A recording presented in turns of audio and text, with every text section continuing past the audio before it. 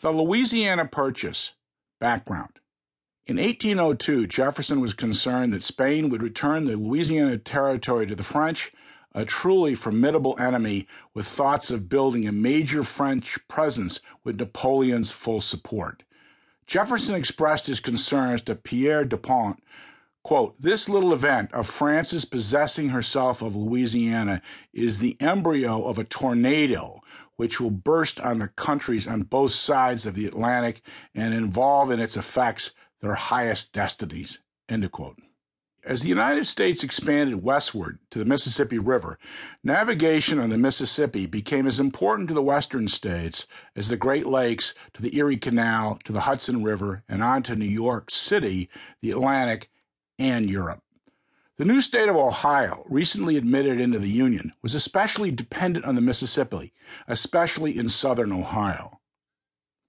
The new state of Ohio, recently admitted into the Union, was especially dependent on the Mississippi, especially in southern Ohio. Likewise, the Indiana Territory was as well. This was no small matter, with France capable of bottling up trade at the choke point of New Orleans at the bottom of the river.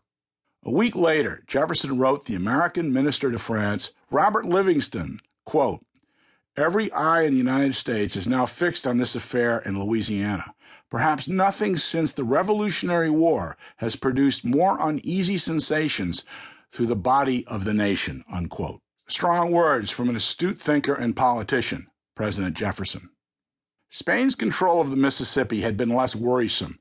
A conflict over the use of the Mississippi River had been resolved in 1795 with a treaty in which Spain affirmed the Americans' right to use the river to deliver goods to ocean-going vessels in New Orleans.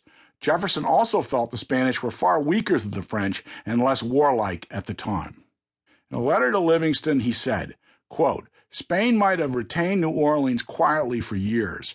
Her pacific dispositions, her feeble state would induce her to increase our facilities there so that her possession of the place would be hardly felt by us," unquote.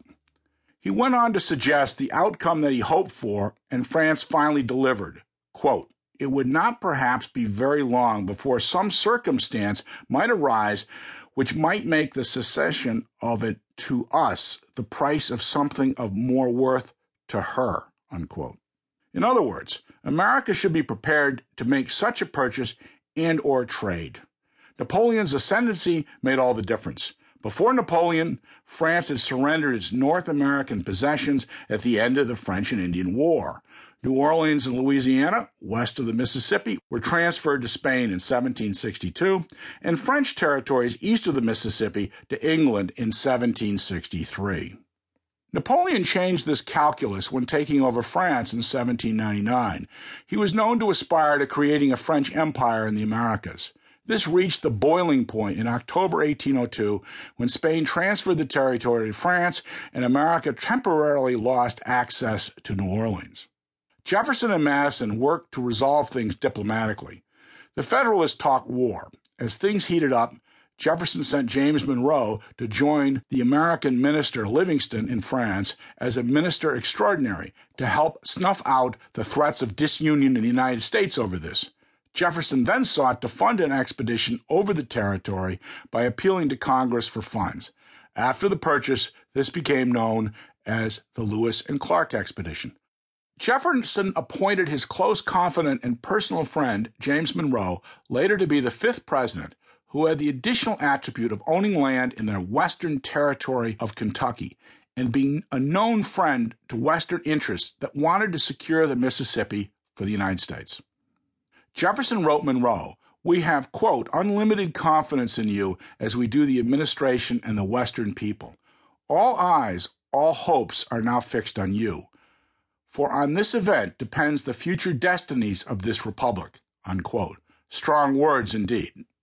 Jefferson calmed things down by writing various Western governors, such as James Girard of Kentucky, to inform him of Monroe's appointment and to assure him Monroe is fully empowered to enter into, quote, arrangements that may eventually secure our rights to the Mississippi and in the country eastward of that, unquote. Jefferson noted in that letter to Girard and others that Livingston and Monroe's mission was to